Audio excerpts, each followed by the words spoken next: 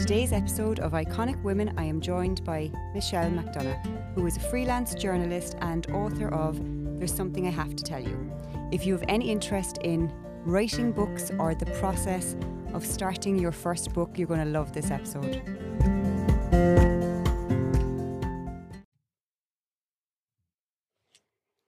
Welcome back to another episode of Growing Forward, and we continue with Iconic Women. Today I'm joined by Michelle McDonagh, who is a freelance journalist but also the author of There's Something I Have to Tell You, a book you probably have seen, unless you've been living under a rock. You've been seeing the launch of her new book. But the reason Michelle is here today is because I personally look up to her. I'm inspired by her. But also she's a regular mom on the school run with me in Blarney. So welcome. How are you doing? Good. I want to really go through your head today now and draw out all the stuff that I need to learn about. So I'm obviously fascinated with your whole journey to writing and, you know, coming from journalism. I studied a little bit of PR and let's just say a module of journalism. That's as far as I got.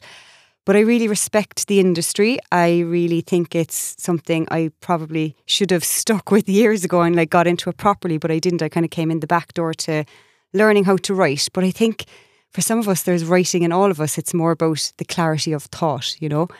But take me back to when you were younger. Is this what you always wanted to do? Did you always have an aspiration to write? Or what were the early clues that... I suppose as a child, I loved reading.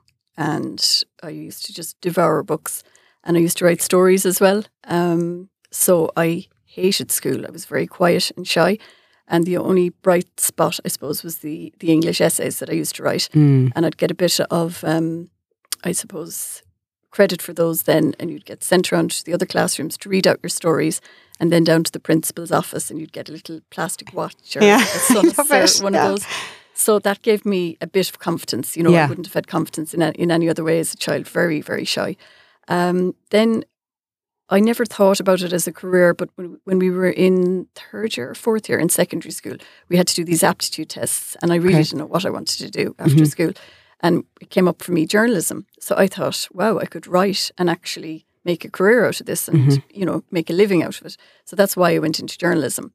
And I did news, courts, inquests, all of that. And I loved courts and inquests, the kind of darker side of things. Okay. But it was always the feature writing that I loved, interviewing people, you know, the human interest stories. And I always found the truth was stranger than fiction. I mean, there's so much stuff that you can't print that, you know, you'd be sued if you printed half of it. Yeah. But the stories that people tell you off the record. So I was always fascinated. And then because I read so much myself, writing was something I always wanted to do. But it's very different to journalism. You nearly have to switch off your journalism brain to switch on your... And they're two very different crafts as well. So it's more the creative side if you're writing, say, novels or stories, as opposed to delivering the facts. It's completely different. Because you're trained in journalism to, you know... They nearly take the creative side out of it. You take your emotion out of it. You have to be balanced and biased or unbiased. Yes. And that's probably why I didn't do it. That makes sense. Yeah, it's completely different. There's a template to a news story. You know, you do your intro, you do all. It is completely different. You have to, when I'm writing, I have to put the journalist outside the room.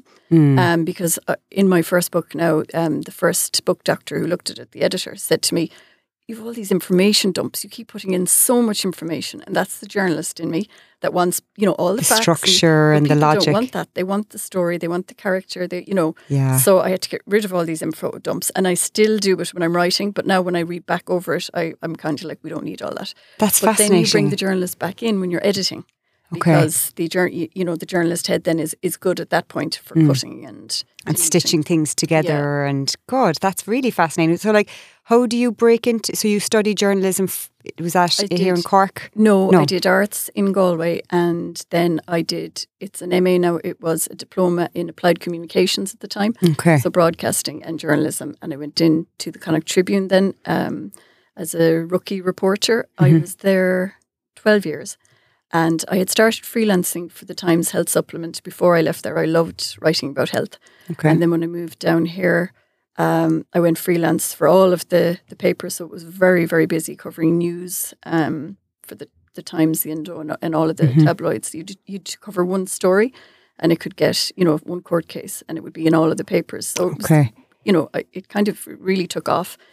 But there was no time then for any kind of creative writing. Yeah. And then once I had children, my first child, I gave up news because the hours are just too antisocial and the pace of it. I imagine that, obviously then the influx of digital made that an even bigger beast to feed, that you're constantly having to put out stories and news. It was before that I kind of stopped, because Lucy now, my oldest, is 14. So it was 14 years ago. She was a baby. Yeah. I found it so hard leaving her out to be minded. It broke my heart. It really broke my heart. I was very, very attached to her. And I was already struggling with that and with postnatal depression, but I didn't realise it at the time. Okay.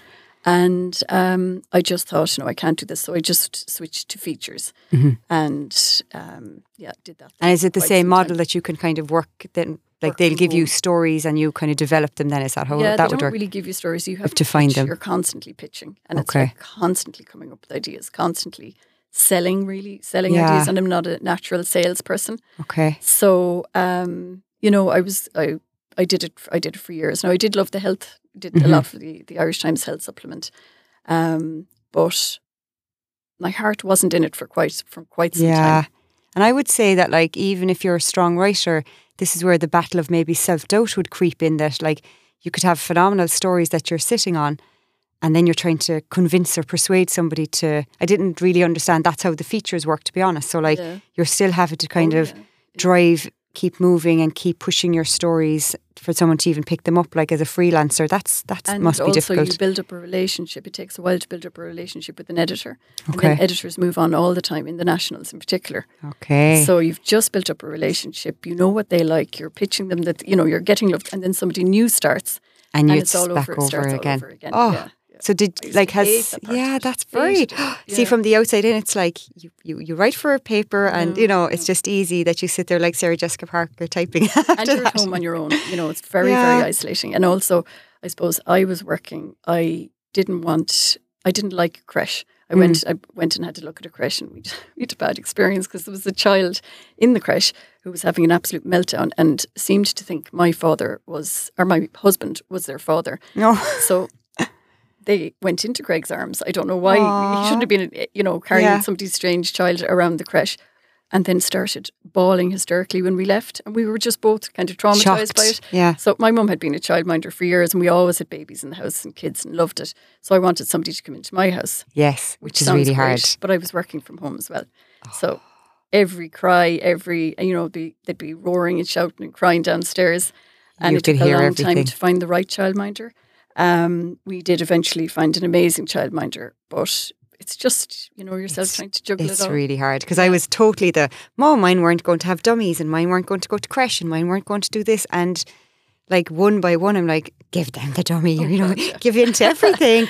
But like, I didn't understand the whole creche thing either.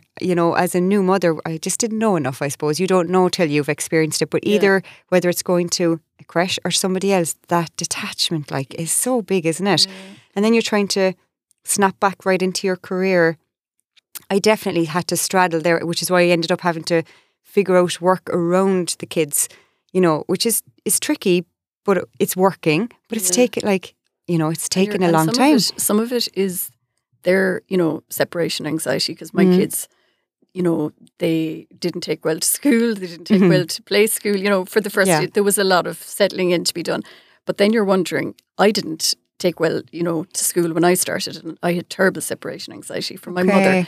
And I wonder how much of that is my own separation anxiety. Yeah. That's coming through. Coming through. Is it theirs? Is it yours? And then you're, wrecking your head trying to figure it all out. But yet, then you're on the other side of it, so it's like, it's kind of warped, isn't it? Yeah. Oh, God, I remember I'd be standing outside the door of the play school and listening to try and see, could you hear their cries over the other kids who were crying? Are they crying louder? Yeah. But I suppose that brings me to school, where we first met.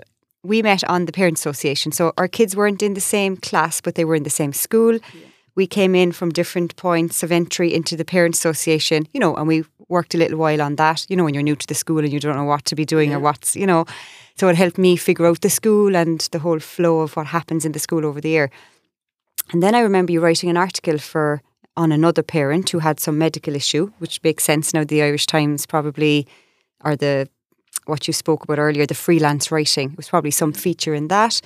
And at the time, like, I did like the idea of writing, but I didn't think I'd be where I am now. Like, where I am now is that I've gone through the writing process in terms of writing the proposal for a book. So for me, I didn't ever set out to go, I want to write a book. I just went through a few things and then I decided, oh my God, now that I figured this out, I need to tell everybody.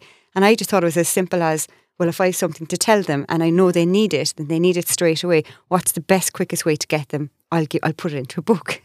Like, I look back at it and laugh, but it was the worst, best thing I've ever done, because the process of having to articulate what's in my head onto a page, that was the first challenge. And then understand that there's a whole world of pitching books and publishing and self-publishing. And like, how do you get then from being an established journalist, you know, and then deciding, okay, now I want to go into writing my own book and move away from that whole model you talked about of writing, you know, structured, I suppose, pieces that you're detached from in some ways. Yeah.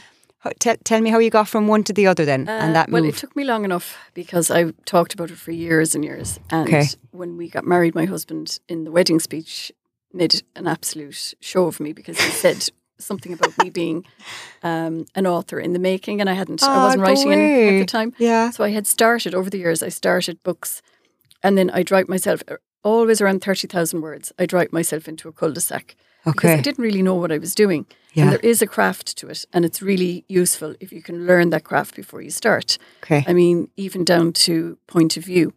You know, you have to try and figure out whose point of view you're writing from. Mm-hmm. Is it your main character? You can't just jump from your main character's head into her husband's head, into somebody else's head, all in the one chapter. Which is what you do when you start off, because you don't know these rules. There are certain rules that you have to stick to at the start anyway. Yeah. I didn't know those rules. And but even as a journalist, like, no, they don't teach you any of this stuff. No, like, it's just different. Creative writing is completely different. Fiction writing, yeah, it's totally different. So I did a couple of courses over the years, read loads of books. Still didn't really work for me, because I kept saying I don't have the right idea, or I kept saying, oh, I'm stuck. You know, I have writer's block. But I didn't really have writer's block because I wasn't writing anything to, you know, and I've some writer, I'm not sure who it was, said plumbers don't get plumber's block. I mean, you just have to sit down and write, you know, and it will come out. That's true. And I got advice from another writer who said, I think it was Stephen King's book, or I don't know, somebody wrote a book, on writing. That was it. And they were like, the best way to be a good writer is to write more. Yep. But I was like, doing the thinking about the writing, without actually the writing. Yeah, sitting down and writing is the hardest thing. Doing it. So I did have writer's block, but it was my own block from not, you know, by not sitting down actually doing any writing. Yes. Then also with the kind of, like, I suppose what I describe it as dark women's fiction, but I have been, they want to slot you into a genre, the publishers. And the reason they do that is because the bookshops want you in a genre, so they know what shelf to put you on. Yes. So I've kind of been slotted into psychological fiction, domestic noir, you know, suspense. Yeah, like rural noir, I think is how you described it. That's a lovely word, isn't it? But to me, it's just, it's a dark women's fiction, or dark family drama. And what I had to do was to learn how to plot, because that was my problem. Okay. When you're writing a book like that, if it's a thriller, you do need to have a plot. So I had an idea. So that's like the skeleton of what you're doing, is it? And it then is the skeleton, but it's not enough to just have the idea. Because before I used to get an idea and then I'd write for 30,000 words and it would never go anywhere. Yeah. So you have to have, you have to know where you're beginning, where your middle, where the end is. And then for me, I have to have breadcrumbs all along the way. So I learned how to do a thing called a beat sheet, where you just write out the main beats, Hang on, I'll get a pen. I should be taking notes here. I can tell you again. But they're the main things that will happen in the book. So it is really like breadcrumbs, where it leads you to the end. And for me, it's like it's like a sat-nav. Yeah. Where if I start off just writing, I will end up in a cul-de-sac, because I don't know. Some writers do. They're very, you know, instinctive, and they just write, and they know what to do in a cul-de-sac. They call them pantsers. Okay. And then, so you're either a plotter or a pantser. Oh my God. I'm definitely a plotter, so I have to plot it out. And I have to know where I'm going. You don't have to stick to it. Yeah. But it just gives you the confidence that, you know, if you get lost along the way, you go back to your map and you're like, oh, I'm supposed to be here. I took a wrong turn, and that's how it works. So I suppose that makes it sound very easy now, but go on. Not, no, no. I was kind of heading towards my 50th birthday. I was 48, and I was like, this, I'm talking about writing a book for years. I was so sick of talking about it. I tried to just read other people's books, but it's like this compulsion that just would not go away, and it was driving me insane. So I did a Faber online course at the start of the first lockdown, and I learned how to write the first 10,000 words of the book. And in that course, I learned all about the craft of writing. And then you could go on after that and you could do the follow-up course. But myself and another girl on the course said, no thanks, we're going to go off now and finish our books on our own, because we felt we had learned so much from that. And that book that I started on that course was There's Something I Have to Tell You. And God. So that's where it started. The first book I ever finished. And I'm sitting here going, like, the amount of overwhelm and self-doubt and imposter syndrome that can creep up between the word in your head and the word coming out of the pen or typing it, right? But I'm kind of relieved to know that even a journalist has that kind of it's getting stuck part. And I'm not celebrating you getting stuck by any means, but it's really inspiring. And I just knew like the amount of people, I announced it one time, it was about a year and a half ago, I'd say, or more, that like I've had this idea and now I know why all these things that I'm trying to figure out are happening, so I can help other people and make it faster for other people. So I'll just write a book, obviously. But I said it without even thinking. The words kind of came out of my mouth and I was absolutely overwhelmed by, at the time now, like I don't know, maybe 200 or 300 messages, people wanting to know where they could sign up to buy the book. And I was kind of going, but I don't even really know what the book is about, really. Is it non-fiction? It's kind of a hybrid between self-help and memoir, I guess you could say, So it's things that happened to me that I've overcome. Nothing massive, but small breakthroughs that I'm like, oh my God, if somebody had just plotted this out for me, they could have really helped speed up their own personal development, right? So anyways, to make a long story short, they were all like, where can we, is there a wait list? I think people thought the book would be out in a few hours, It should have been an ebook about 2 years ago maybe. But anyway, on I went and I did the first throwing it together, like what I think would be a structure. And then I fell into the world of like people saying, how are you doing it? Like, how did you start? But I didn't feel, I'm like, I don't know how to tell people, I didn't have a structure. Then I since went and learned that proper writing a proposal. But now I find that I've written, this is like me being on a therapy couch with you now instead of me interviewing you. But anyway, but I just think there's so much learning in it to unpack, because I kind of feel like I've written the proposal to conform and fit into that shelf. And now I've realised that everything in my being and everything in my values and in my integrity has made me go, I actually don't think I was ever meant to fit and conform to anything. But also, it is a commercial process. Now, I know it's different with fiction and non-fiction. That's, to be fair, it's a kind of a commercial process too. And there is a business to it. But sometimes I kind of float between the business brain and the creative brain.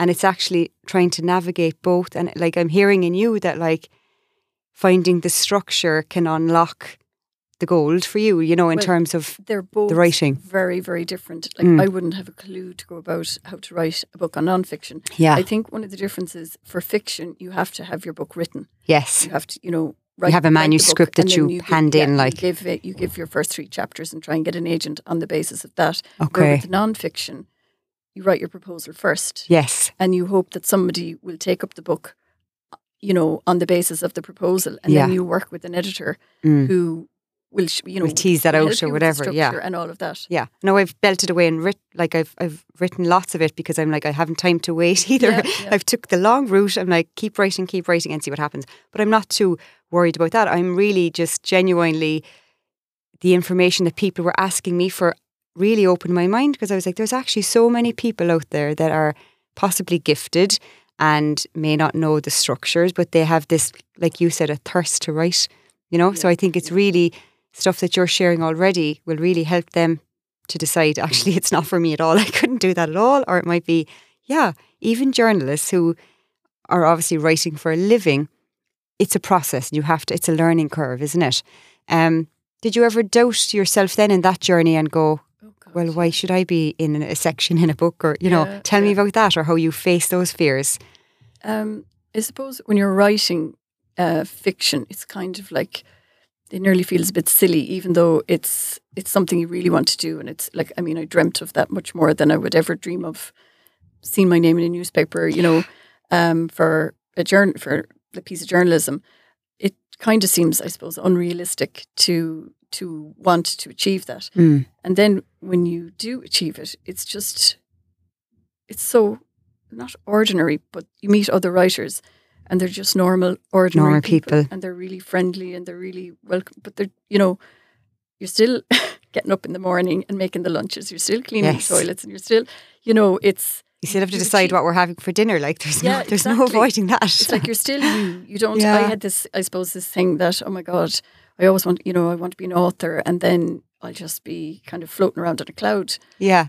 But you're not. The practicalities are you still have to find a window in the day to write. And, do you find it therapeutic then to kind of escape into the world of your imagination? I wish I could say I found it therapeutic to write, but I do find it, sometimes I feel like I'm going to have a nervous breakdown, pull my hair out. It's like there are pockets of absolute joy in it, but they're few and far between. It is hard work. Like if I had known, I suppose, how hard it was at the beginning, I probably would have been afraid to try it, but I'm really, really glad I did. And you have to. And also the one thing I learned was that part of the reason that I hadn't finished a book for so many years was because I kept going back and trying to perfect what I had already written instead of moving forward with the story.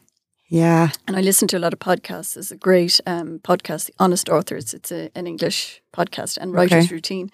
And I listened to other authors, and you have to give yourself the freedom to just let the words out. Do a filthy, dirty first draft. Yes. And Neil Gaiman, I've never read any of his books, but he gives great writing advice. He's a fantasy writer in England.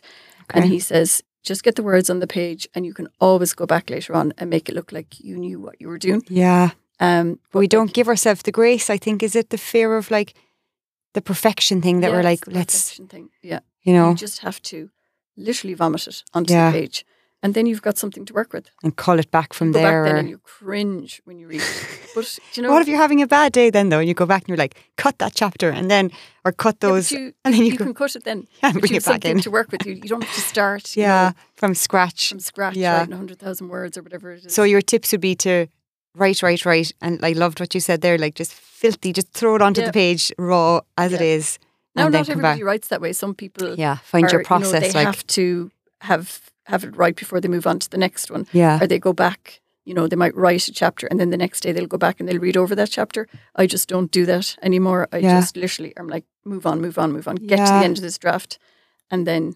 I like that because I am a bit of an overthinker. So if I thought that there's a half an hour that I can go back in there and I'm very impatient though, and I find you just get that done now and move on. But it's phenomenal. Like, tell me about the success of it then. Let's talk about that. Like, it just... I mean, I knew it would, but like it was best set. Like it was amazing. It just blew up out of nowhere. That's all. That all still seems a bit surreal. It's kind of like bananas. I think. I'm like, what? How do you get used to that, or what does it do to your? I don't mean like your cocky ego, but does it give you evidence and proof? Do you feel enough now, or did you need that at all? I didn't need that.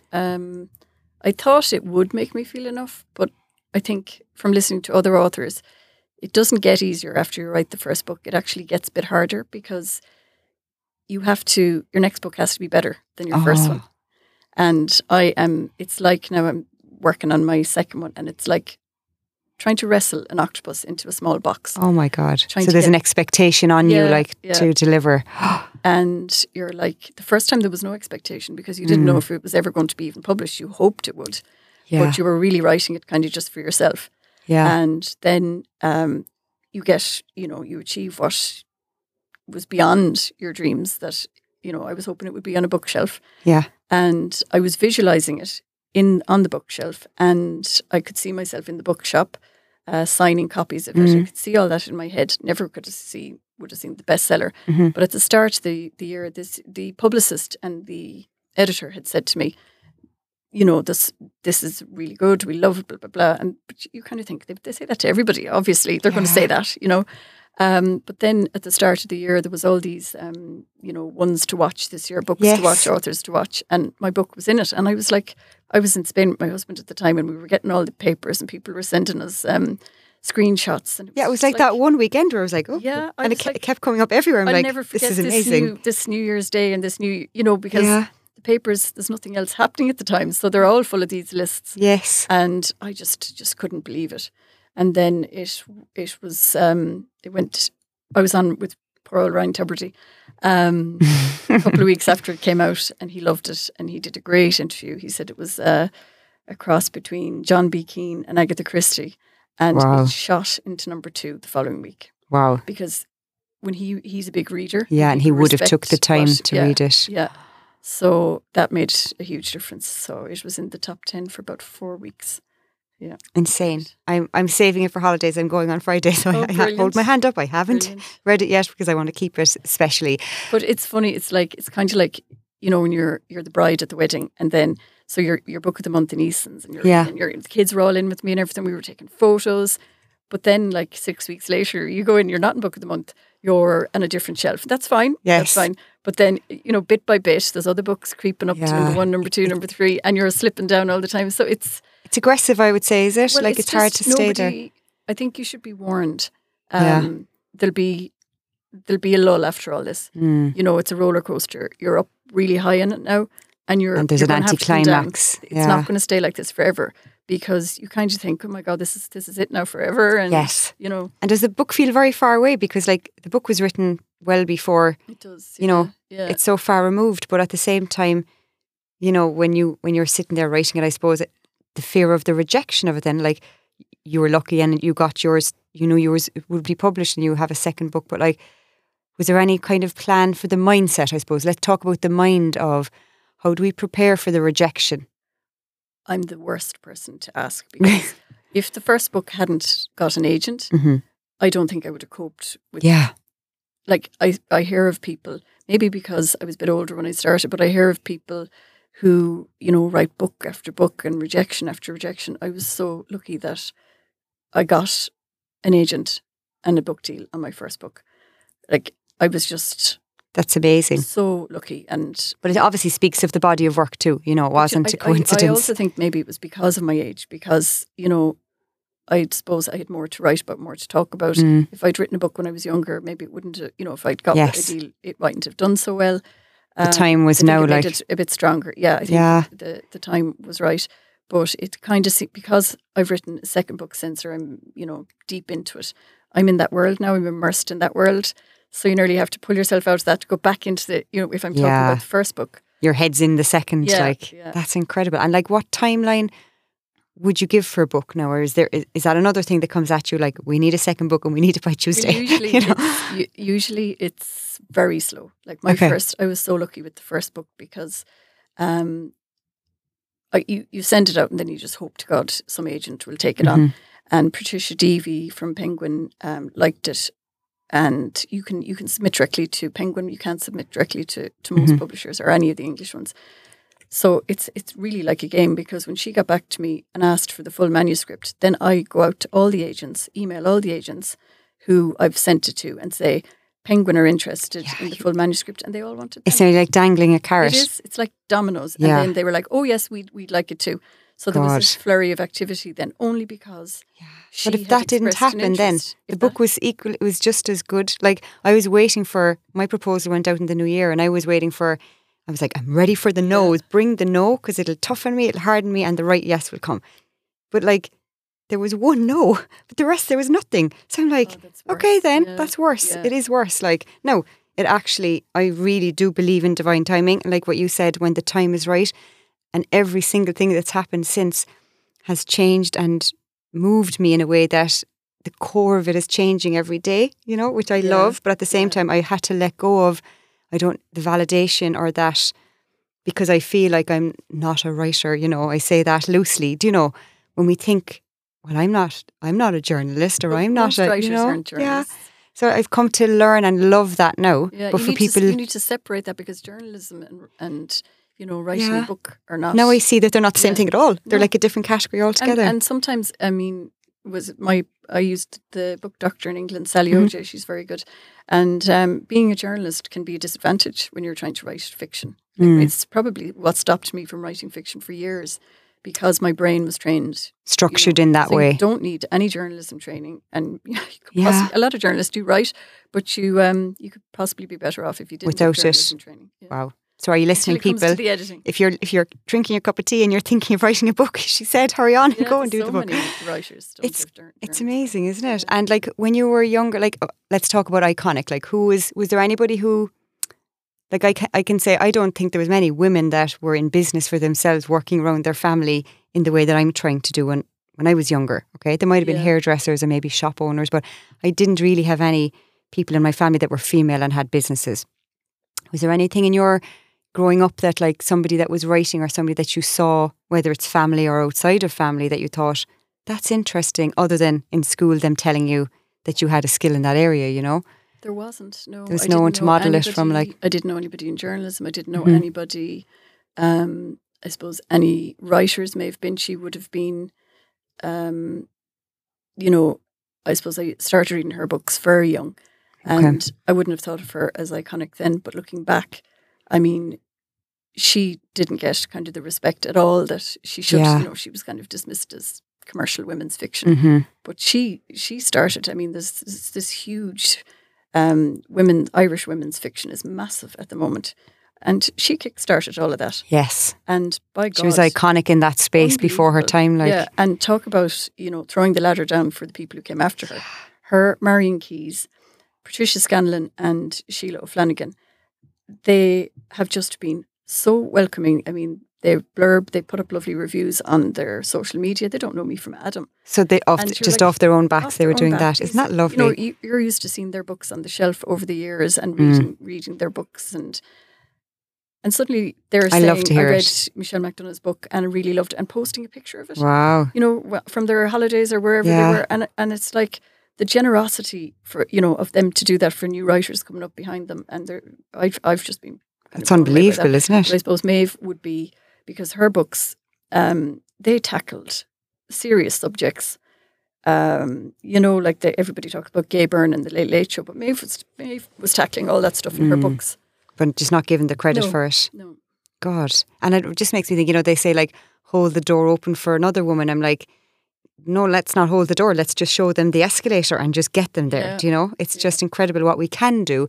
And that empowers you. And I think it also lends to, and no more than what your husband said at the wedding, when someone else believes in you, when it's an outside validation, it just lands differently on yourself, first of all, because you're like, wow, they must believe in me, that they think I could do this. No, I just cringed. I absolutely just cringed. You died. I was like, oh my God, talk about putting pressure on me. Because everybody was saying, I never knew you were writing a book. And I was like, no, I'm not actually writing a book. And that's gas. Like, again, for me, some article came out in the newspaper, which I was delighted that somebody featured it. Like, but when I met people after it, they were like, so when is it out? And I'm like, people I hadn't seen in 20 years were messaging saying, when is the book out? And I'm like, oh my God, the pressure. And then the next thing, as soon as you write a book, people will be saying, oh, when is it going to be on TV? And you're like, I've just achieved my given birth lifelong dream, which was to write a book. I don't even really watch that much TV, but for people, success in their eyes is having it made into a movie, and obviously that would be lovely. Yeah, I didn't even think of that whole thing. For a lot of people, writing the book is grand, but like the expectation really is, where is it going then? Yeah. Oh my God. So Netflix. And tell me about the second book now. So like the process, has your process changed? Have you got like sharper, or have you stuck to the same routine, or what did you learn? It would be easier because, not easier, but I'd heard of this, they call it the second album syndrome for authors. So, it can, if your book does well, your first book, you can get a bit kind of frightened by all the hype, and it can affect your writing. So I thought I would be very clever, and I'm going to have my first draft written before the first book comes out. So I rushed the first draft, thought it was fantastic, did a really, really dirty first draft, and then I went back to look at it, and it was absolutely awful. So I had to do a load more work on it, and then I sent it to my editor and met her in Dublin a couple of weeks ago, and this is my first time really working with her from the start on the book. And she was like, love the writing. They call it in the business the shit sandwich. So love the writing, blah blah blah. then they tell you all that's wrong with it in the middle, and at the end, yes, but you're just a natural storyteller. So, you tidy up the middle piece afterwards, really, what they've actually said. By the way, this is not working. There's no suspense. There's no blah blah blah. Yeah.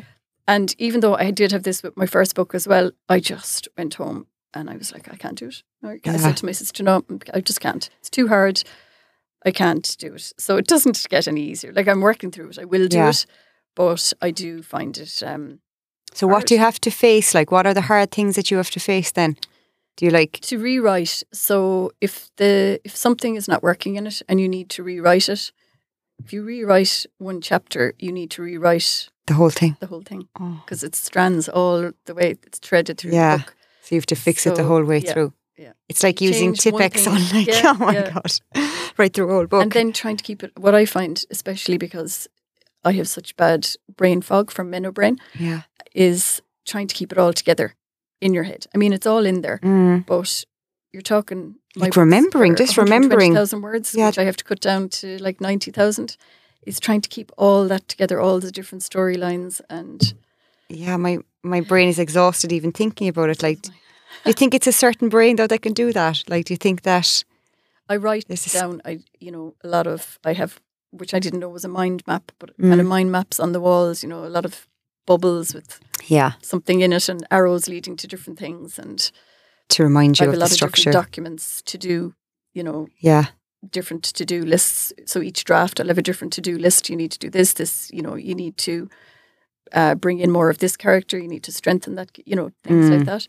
But so you go back over the version 27, version 20. Yeah. There's so many redrafts, and then you get to the end of one and you're so relieved, and then you have to start all over again. Yeah. But then you're too close to it because as a writer, I'm too close to it, and I have an idea in my head of what the book is about and what the characters are about, but that doesn't necessarily mean I'm translating it onto the page. I just think the gap between what's in your head and what's actually there. Like, and that's where the editor comes in. Okay, and they can stitch that and together. They just say to you, you need to sharpen up that. You need to... They don't do it for you, but they point where you need to highlight. Yeah. And what about self-trust? Tell me about that. Like, there must be a huge amount of self-trust to take rejection or take feedback and work it into your body of work and not doubt yourself or... I'm used to, from the journalism, I'm used to being edited. Okay. But I do, like, I'll have a week, and it happened with the first book as well, where I'm pulling my hair out and I'm like, I can't do it. No, I'm just not going to be able to do it. You kind of have to fall apart a bit. Yeah, fall apart a bit and then start it. And my husband actually said to me that I was like, I just don't know what can I do. There's so much to change, and I didn't think there'd be that much. And he said, don't try to eat the elephant all in one go. And I'd never heard that before. Yeah, I use that a lot actually. I'm like, how do you eat an elephant one bite at a time? So I started I have to remind myself of that always. But everything, even just there's a dinner and there's laundry, my brain gets absolutely overwhelmed with small things. But then big things don't faze me at all. It's all the small things just add up and they weigh on top of you. And, So you've learned how to eat elephant regularly then? Just at the moment, So I'm trying it's great to advice. Slowly, because I'm always rushing. Yeah. And it doesn't work when you're trying to write a story or trying to write fiction. And my instinct is to rush. And I have to force myself to slow down. And I find that really hard. And that brings me to another juicy topic of the power that time has over us, which I haven't really... It's only this year that I really woke up to how much power it had over me. So like I was working through all the things, the self-doubt, the imposter syndrome, stuff I help other people with. And then I'm like, there's still pressure on me. What is the pressure? And it was just my relationship with time that like everything, I had to race through everything. I was just packing too much into my day. Yeah. And it was like, it seems basic, but like just to block out time. But particularly with writing, you could lose a day if you were in the mood, or if you weren't in the mood, you could sit there twiddling your thumbs. Like, so how do you tell me about your relationship with time, or how it's put manners on your time? I have to work around the kids. So it's a bit of a disaster at the moment because I'm in the middle of a rewrite and the kids are and they're off. But the youngest is 10 now. So, it's not too bad. The older two are 12 and 14. So they're grand. They can entertain themselves in the morning for a while. Yes. So I'll do a few hours in the morning and try and keep the youngest one out of the office. And then when they're in school, I work around their time. Hours. Yeah. Okay, so that's good. That works. Yeah. And we're like, tell me about the future of what's happening. So book number 2 will be out. Is this something you could see yourself doing like 10 books in? Or do you think it's a thing that Like, do you feel like it takes a lot from you, or do you think it's worth it? I think it's worth it. Yeah. It does take a lot from me, but it's, once I finished this book, even the next draft of this book, if I'm a bit happier with it, I'll be like, oh my God. You're out the other so side of it. Yeah. That's so I'm nice. just I'm in the trenches at the moment. You're in the trenches. But no, it is worth And I really think it's so important for normal people like me, which is why you're here, to hear that it's getting the hard work done and just getting through to the other side, one little elephant bite at a time, that you will reap the benefits if you can just stay disciplined and consistent and go through the hard stuff instead of turning away from it. Even if you're, like you mentioned, struggling with postnatal, we all have different things going on. Some people are struggling with anxiety or stress or, different seasons of our lives as well. I found that I wanted to be the version I am now about probably 10 years ago, but I was at a different season and I wanted everything to happen instantly. And it's only now that my kids are a bit older that I'm like, okay, we can breathe, we can do things, we can look forward again, So like, what tips would you have for people in a similar situation who have kids at home but have this pulse or beat in them that they're like, I have a book I want to get out. Like, where do they start? Tell us how to start. Joining a writers group is a great idea. Okay. Now, I didn't have that much time with the kids and everything. It was during COVID. Mm-hmm. I used to get into my car and drive to the car park near the playground where we live in Blarney, right, to get away from the house because of the noise when I was trying to write the book, because my husband was working from home. He's really loud. But to get back to your point, what kick-started my writing again after not writing for a long time was being in a writers group. They were mainly all women. The encouragement that you get these little challenges. So it's again. So what is it like? I've never heard of a writers group. Is it just like a network? The one I joined was Writers Inc. Okay. Which is a Facebook group, and it was the inaugural one. So the writing.ie is a fantastic resource. Okay. It's Vanessa Fox O'Loughlin, and she had set up I've met her actually at an event in the library. She was just presenting it. Ireland writing. She's involved in everything.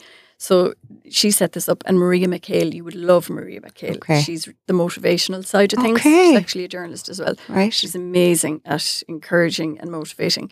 So they set it up, and then there's other people in the chorus, and they do a challenge. So you might do 300 words. They'll give you a prompt, but it really got my writing flowing again. Focusing your mind on one thing, and you're reading other people's writing, and you're critiquing theirs. You're saying you're learning what they're doing wrong. You're learning through other people and through yourself.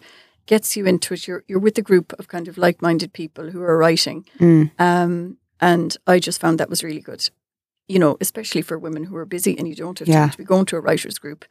So that's all online. That's online. Yeah. And then if they go to a writers group, they would meet together. I'm sure there's writers groups around Cork. There's definitely a couple of them anyway. Okay.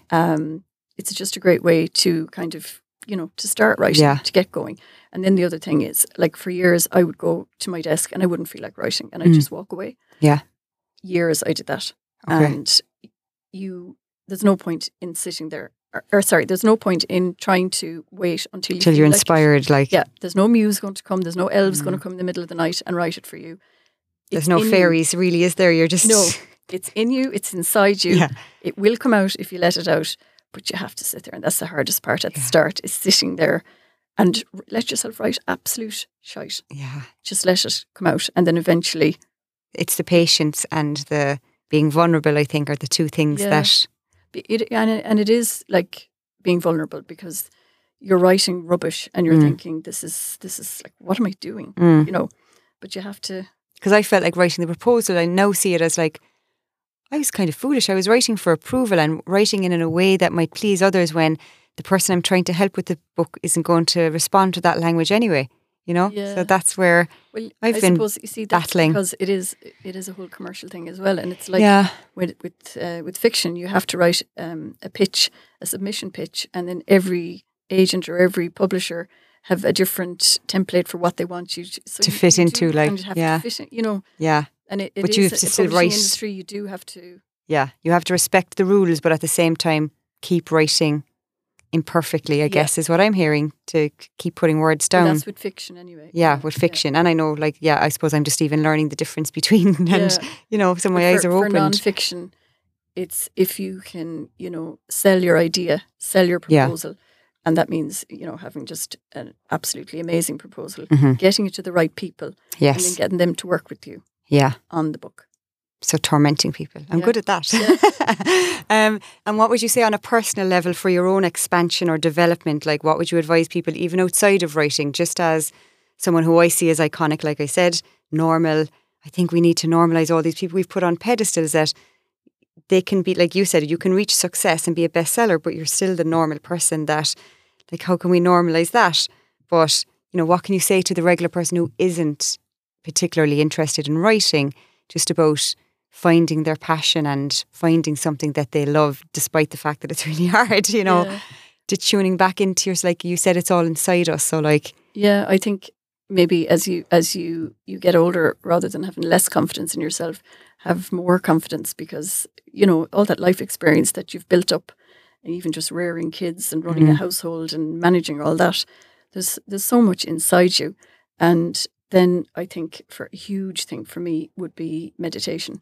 And I did the mindfulness based stress reduction course in Cork. Okay. It's John Kabat-Zinn. There was a woman, Shireen, doing it. Suaveness, Suaimhneas.